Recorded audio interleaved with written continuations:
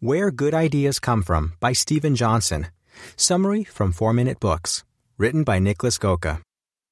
One-sentence summary. Where Good Ideas Come From describes how the process of innovation is similar to evolution and why good ideas have to be shaped over time, build on existing platforms, require connections, luck and error, and how you can turn something old into something new. Favorite quote from the author. Chance favors the connected mind. Steven Johnson. Evolution really seems to be the theme of the week. First, the selfish gene, then the evolution of everything, and now this. I had no idea this book would draw so many parallels between the concepts found in biological evolution and how innovative ideas make their way into reality, since it was very much an impulse read. I'm glad, though, because after reading about evolution so much, this made a lot more sense. Author Steven Johnson has written 9 books, frequently contributes to the New York Times, the Wall Street Journal, and the Financial Times, has founded several startups, and now runs a TV show about innovation named after one of his many bestsellers, How We Got to Now. Here are 3 lessons from one of his most popular books to help you come up with more great ideas yourself. 1. Platforms function as springboards for innovations. 2. You can make lucky breaks more frequent by sharing your ideas with others. 3. Look at old things and think about how you can make them useful again. Ready for a trip to the fountain of great ideas? Let's take a walk to see where good ideas come from. Lesson 1. By building innovations on existing platforms, you can leverage accomplishments of the past. In ecology, there's the concept of keystone species. Imagine there's a small forest close to your hometown, which hosts almost no predators. This is a great environment for small mammals like rabbits or rodents, and chances are their population will grow fairly quickly. However, exponential population growth among just one species usually leads to a scarcity of resources quite fast. If the rabbits eat all the plants, there will soon be nothing left. If you dropped off just 3 wolves in the forest, they'd take care of the problem by diminishing the rabbit population back to a healthy level, and plants and other species can grow back, forming a more natural equilibrium of the forest's ecosystem. In this case, the wolves would be the keystone species because they are of crucial importance to the well-being of the ecosystem as a whole. Basically, the wolves are a platform for many other species to thrive on. In innovation, the same thing happens. For example, when the GPS, short for Global Positioning System, was released for public use after being developed by the military, many products started to rely on GPS to make new things possible. Car navigation systems, Google Maps, restaurant review apps, and most recently, Pokémon Go. Platforms often lead to multiple levels of innovation too.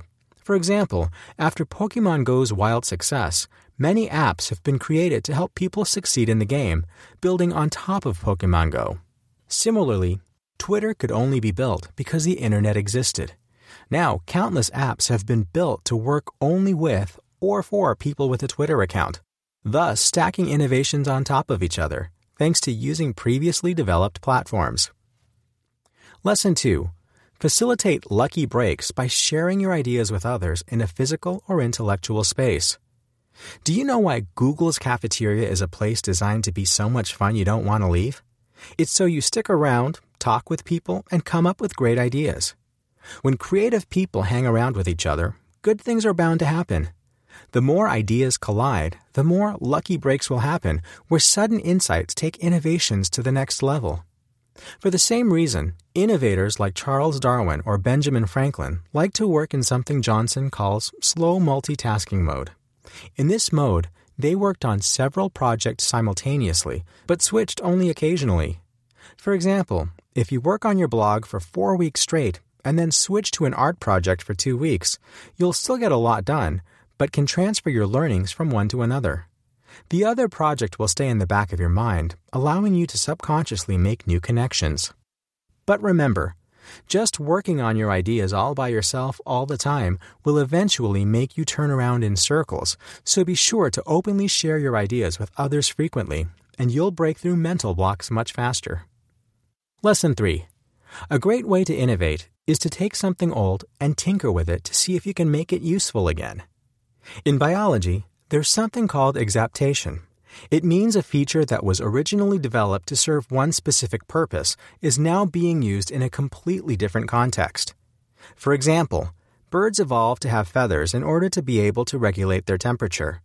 They can expose their heads and feet to cool down or hide them beneath their feathers to stay warm. But what are birds most popular for? Flying. Of course, they could never do it without their feathers, but funnily, that's not what they developed them for. Ideas are often repurposed, too. Trying to give something old a new use is one of the best ways to come up with good ideas. The World Wide Web was originally just a network for scholars to get easier access to research material. But when people discovered it had come in handy for shopping, an entirely new use of the network was found. Johannes Gutenberg based his printing press on something that was over 1,000 years old at the time, the wine screw press. As it turned out, the ancient tool used to squeeze juice out of grapes was just as suited to press metal typepieces covered in ink on flat paper surfaces. And voila! The way is paved for modernity to flourish. So the next time you come across something old and seemingly useless, stick with it for a while and think about if you could make it useful in an entirely new way. Where good ideas come from review. I really like the main analogy where good ideas come from works with. It feels natural to describe innovation this way because it's, well, based on nature. A really interesting concept. I recommend you give it a go. What else can you learn from the blinks? What the adjacent possible is. Why even the biggest epiphanies have really been developed over time. How carbon is as important to life as connections are to ideas. The different effects collaboration and competition have on ideas. Why it's important to have chaos in your brain. How important inexplicable errors are when trying to innovate. Who would I recommend the Where Good Ideas Come From summary to? The 31-year-old microbiologist who stares through a microscope all day and often skips his coffee break. The 45-year-old app developer who's really frustrated because she can't seem to come up with a great app from scratch. And anyone who recently threw away an old smartphone.